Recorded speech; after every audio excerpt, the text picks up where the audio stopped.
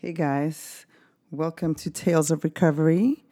This is Grease Alvis, your host, and we're at it again today on the topic of cult versus family.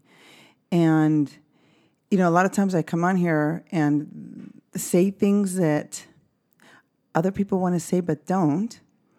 And this is part of my recovery, this is part of my processing, and this is part of what this podcast is about, is overcoming pain and struggle and different ideas seen with curiosity and compassion, and therefore recovering something from that experience, whether you're going to be giving out and helping others and, giving this as medicine to the world, or just sharing your heart and feeling a little bit better about being heard and being able to tell your story.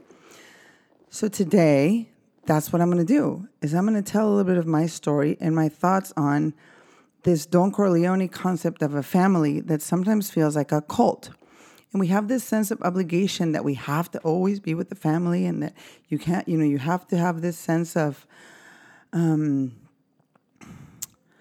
like you can't ever say anything or do anything wrong because then you'll be kicked out of the family. Or if you talk about something bad that happened, then, you're going to hear about it from mom or dad or uncle or aunt or somebody else. And I am sort of found this freedom to speak about this because even though I've always felt very oppressed, my family is great, don't get me wrong. This is just for fun and a topic, and if you relate, you relate, and if you don't, you don't. But for me, I grew up feeling a lot of pressure from the family to always perform a certain way, to always show up, to always do what they expected of me, not just my mom and dad, but like the grandparents, the uncles, the extended family.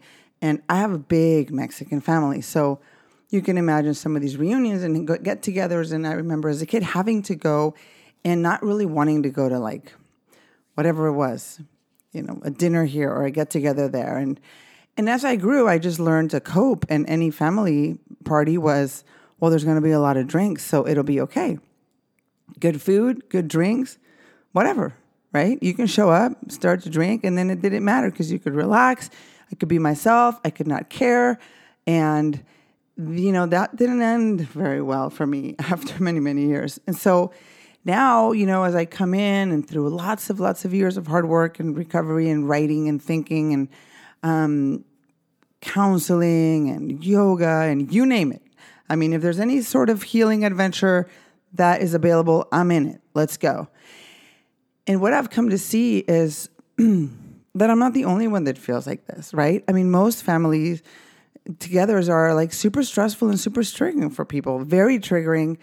Thanksgiving and Christmas and all those have-tos and different weddings. And just, my family wants to get together every Sunday. And for a long time when I first got married, because, that's one of the persons you get to choose, right? Your partner. And I remember, I don't know how many years we've been together, and he's like, can we just do a just you and me Sunday? It's like, well, no, because Sundays are the cult day. The family day. You can't not go because you just can't. That's just what you do. And I began to just notice and observe, and I thought, yeah, we can do our own thing. And I didn't go to a Christmas couple of times, and that was just like, whoa, she didn't come. And for me, it was so freeing and so amazing. But then, subconsciously, you're thinking, oh, my God, I'm betraying them, Don Corleone, you didn't go to the Christmas. And it wasn't until I read this amazing book by this guy who's you really, really, really have to go read this book. It's called Dismantled by Bruce Sanguin. And in it, he mentions, he talks about the dark side of family and the politics of family. And I was reading the book and my jaw dropped. My jaw literally dropped because I, for the first time, was like, whoa, somebody else is writing about this. And I've thought about this for so long, but I just feel like you can't say these things because, well, then people are going to think you're evil, And I'm going to read to you a little part of that book. But first, I looked up the definition of cult and the definition of family. And it's funny because there's lots of different definitions, but the third one for cult was this. Besides the religious cults and all that, the third one said, a misplaced or excessive admiration for a particular person or thing. So there is an excessive admiration for the institution of family. And it's not that it's bad, right? You need your family, whatever, you need your peeps. But I think community might be a better word than just family. But that was one of the definitions. And then the second definition of family, the first is a typical mom and dad and the kids living together, a group of parents living together, and then a household or a group of people related to one another. And then they had the informal definition of family, which was a group of people united in criminal activity. Boom, right there. The criminal activity of traumatizing the kids and imposing the intergenerational trauma and blueprints into your babies, into your nephews, into your other, coming small little souls and bodies into this new family. And you're transposing some of the good and some of the bad, but without awareness. So, I'm not in here talking about how let's just blame the family for everything and let's just call them a cult. It's just kind of processing, thinking out loud, how maybe we could do better, because I know with my kids, I realize now that they're not my kids for me to own. These are kids that came through me to do their life in this beautiful earth and then the opportunity that they have to be here. We get to love them, nurture them, coach them, hang out with them. But they're going to grow and they're going to go. And the quote unquote obligation of them to serve me and honor me and have like this huge respect for me is, first of all, I don't think is valid. They can't. I'm a mess. I'm a human being that makes mistakes. But that's the expectation that I had with my parents and with my grandparents. And so I'm trying to break that. And it's really been difficult for me, because even though I rebel and I do my thing, of course there's like these subconscious thoughts. Am I doing the right thing? Am I messing them up? And then, and then I think, no, this is good. This is good. These are kids that are not my little trophy kids, right? They're these amazing souls and these beautiful humans that get to do and be kind and come in here and experience life. And if I can share that with them, that's good. But that's not their purpose, is to venerate me or have this obligation of like this family or this cult. And it's interesting what this guy says in the book. I'll read you a little piece of it. He's just talking about how, and this is just his sense, Bruce Sanguin. I'll read you. It's on chapter 7. He talks about how when the moments humans shifted from village life to the nuclear family is when trouble started. There's an elder, Malidoma Some. She writes about village life in Burkino Faso. Still today, every child has multiple mothers and fathers. The boundaries between families are more porous. Everything is on public display. In the age of the nuclear family, generational trauma and the violence of parents against their children are hidden from public view. If somebody wanted to create an institution in which emotional, physical, and sexual abuse could thrive, the family as we know it in the West would fit the bill.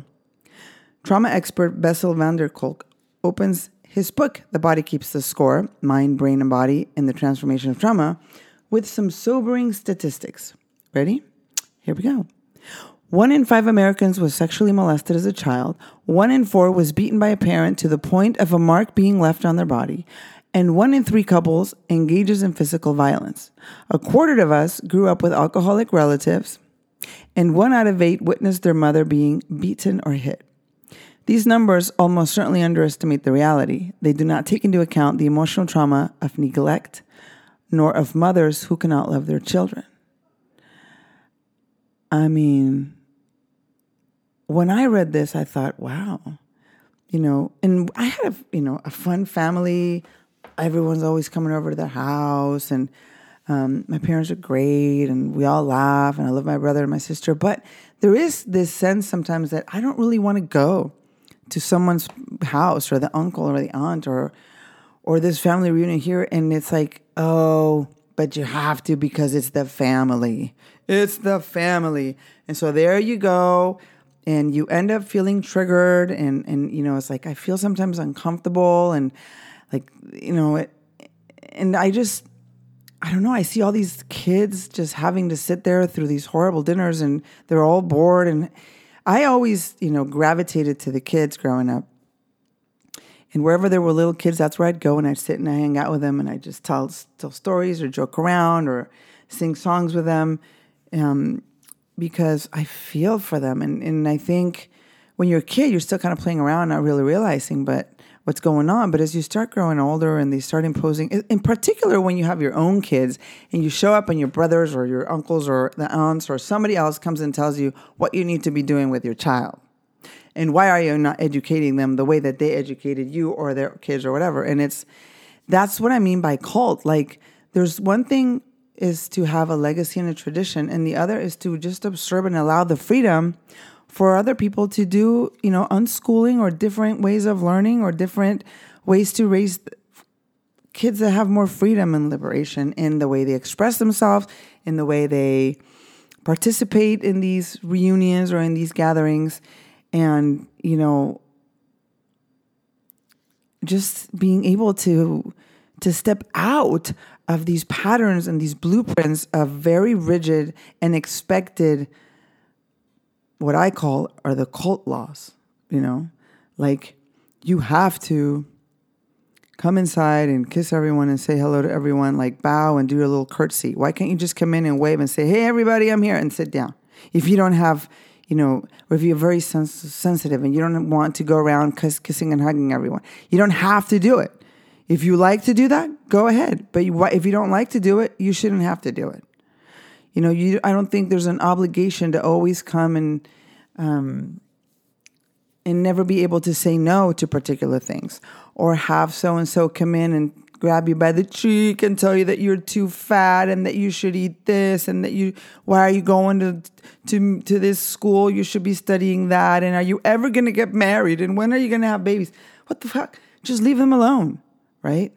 I mean, for a time there, my daughter, a couple of friends of hers, it was just like, when you're a junior, you can't show up to any place because it's always, the main question is, well, what are you going to do with your life? Are you going to go to college? Like, what are you doing next year? What are you doing next year? And it's so, it was just so, I think, very personal. And it's cultural, right? They're always going to ask you this. I would tell my daughter, look, if somebody comes up and asks you, hey, what are you doing next year with your life? And you don't want to tell them, you can say, hey, can you just tell me how much money you have in your 401k? And maybe like how many times you have sex with your wife of 40 years now? I mean, it's a very personal question. Well, so is what are you going to do with your life? That's my life. And if you feel like talking about it, you can go ahead and talk about it, but maybe you don't want to talk about it. And these are things that happen in these like little cult societies where not only do you have all these triggers of what happened in your lifetime that you maybe weren't supposed to talk about, or that you couldn't express your emotions growing up, because buckle up and don't cry about this. And don't ever tell anybody that we fight or that we are struggling with money, or that your auntie is alcoholic, or that so-and-so was in the medical hospital, or that, my long-lost cousin over there committed suicide. Like, you can't say these things because we have to pretend that we're this perfect family. And by the time you're older, you know that this is all a bunch of baloney. Every other family is just as wild and crazy. And so why do we have to come in and pretend? Number one. Number two, can we just relax a little bit about being able to say no and have healthy boundaries? And also, we don't want to just let go of the family, of course. I mean, there's good things about the family. I try to write some down here. We support each other. You help each other. You can call your sisters and vent with them, or help out when you have older parents or little babies. You can relax and notice and accept other parenting skills and choices instead of judging or comparing. That would be huge. That would be very, very huge. But also, is there a possibility that we can just notice how much we want to create different families, like your friends and people that you choose, and, like your friends in high school and college, or your neighbors, or people that you meet in different places that are super, super cool with you and super, super tight. And you call them family because that's kind of what you long for, is to have this connection and this community. But then here you are in your extended family with the blood relatives. And that's kind of the cold part of it, because that one you just can't get out of whether you like them or not. But the other one you choose to go with. And, if you don't like a friend anymore, you can say, you know what? I think I'm not going to hang out with that friend anymore. I mean, I'll say hi when I see them, cool beans and stuff, but I don't really want to go there anymore. But with the family institution, you can't do that because family is family until you die, even if they kill you. And here you go and you have to go. So it's an interesting point because you can't just run away. It's impossible. It's a cult. They'll come and get you. And so that's where the healing process and diving comes in, into knowing, okay, I'm going to be kind of triggered here. What do I need to do to protect my energy? How do I need to prepare myself? Because there's this wedding and I kind of want to go, because there's always people in the family that are cool. Like out of 30 people, there's the 3 or 4 that just get you, that are kind of cool and that you just connect with and you want to hang out with them. And of course, all the little kids, I love kids. There's never a kid that I don't like. The problem I have is with the adults. And since I'm an adult, I mean, I'm pretty sure some people have a problem with me. I'm in your face. I'm raw. I just say it like it is. And people don't like that. I understand. You all don't have to come to my house when I have a family gathering. It's okay. I won't take it personally. And I'm trying to decult this place. No cults in here. And I say that even for my kids. We had this big dinner tonight and it was a whole family. My teenager had other plans. She was going to go to the beach. I said, no, you have to go. Why do I have to go? And it's so boring. And I thought, here I am working the cult again. It's not a wedding. It's not something huge. It's just a family gathering, and it's a beautiful day in San Diego, and her friends are here from college, and it's spring break. Go to the beach. Fine. You don't need to go to the dinner. Of course, I got to the dinner. Where's your daughter? She's at the beach. Oh, at the beach. Yes, she got the teenage pass, and she's at the beach. Big effing deal. She came home later. I had dinner with her. We had a good time, and I'm keeping this relationship free. Free. There's different battles to fight, but the one of you have to go to the cult is one that I'm trying to end. And I have, I have friends that say, gosh, I can't believe you say that. I mean, I think that, but I can't say it. And to be honest, we're all going to die. So why not say it? I'm not saying, I'm ungrateful for my family. God knows they would step in and help me out if I needed anything, and that they know that I care for them and I love them. There's a very big difference between love and adoration. And I don't think we realize what that is. To love someone is to be so grounded in your own love that you allow and that you observe and you hang out and you support.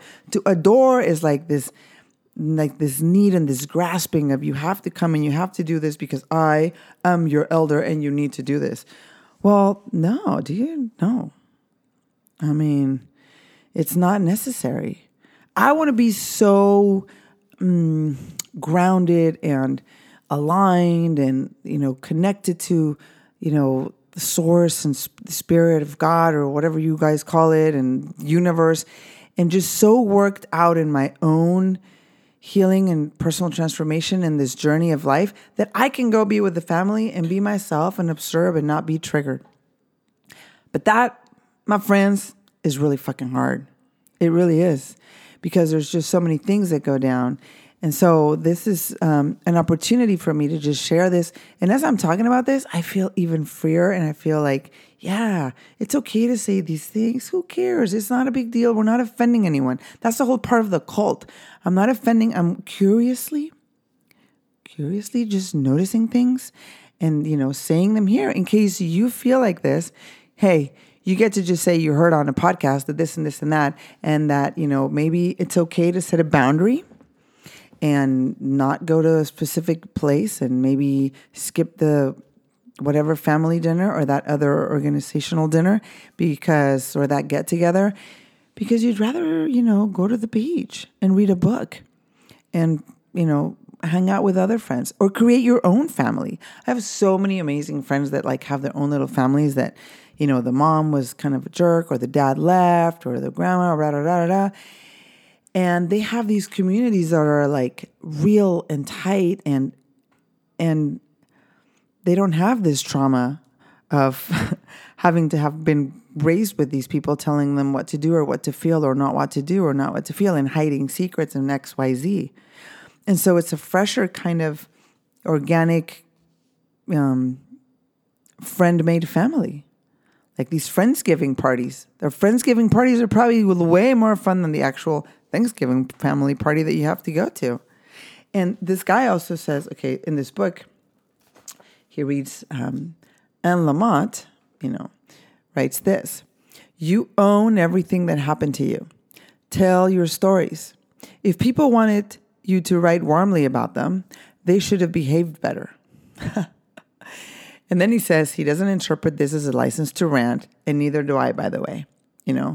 It's just a reaction, just a topic, just a Tales of Recovery podcast right here, where I share as I recover from, thoughts and things that process in my mind, and hopefully it could be helpful to anybody else that listens to it. And if you have people that are struggling with their family and that, oh, my mom, I can't forgive her, and oh, my dad, and this and that,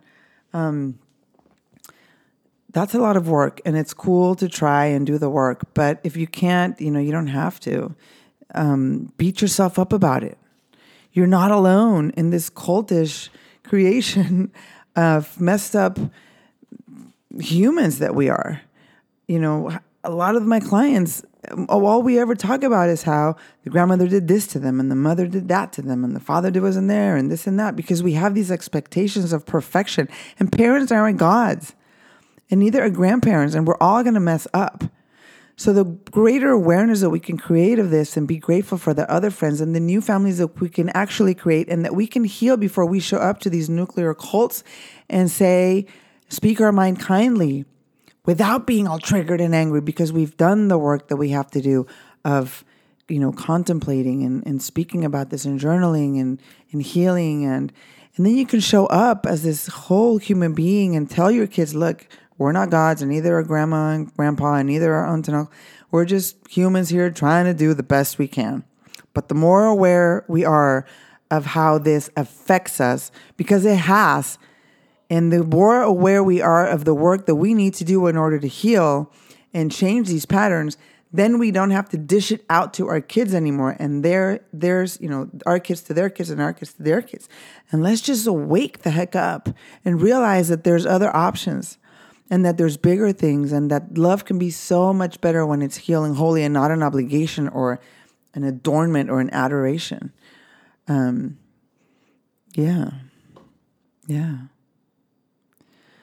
And so, just notice, are you in a cult or are you in a family? Do you make them do things? And, you can go down the rabbit trail of, well, then how are they going to be? No, you can teach your kids to be kind and compassionate and to serve, the world and the planet and to have a passion. And not just because you don't go to the cult are they going to go become criminals. On the contrary, but it's just, let's just be aware. And it starts with me, right? It starts with you. It starts with us. It starts with noticing, and it starts with speaking about it and not keeping things secret. Thank you so much for listening. Honestly, this is these sessions are super cool for me, and I'm having fun with life because it's going to end, guys. It's going to end. We're all going to die. And so pretend you're in your deathbed 10, 20, 30, 40, 50, 60 years from now, looking back. What did you do? How did you change? How did you transform yourself and in turn others? How did you speak about whatever was coming up, and did you offer your medicine to the world? Recover what's yours as a birthright, which is thinking free thoughts, being able to change, transform, and live a life of freedom. And that's it for today. Thanks so much for listening to Tales of Recovery. We'll see you next time.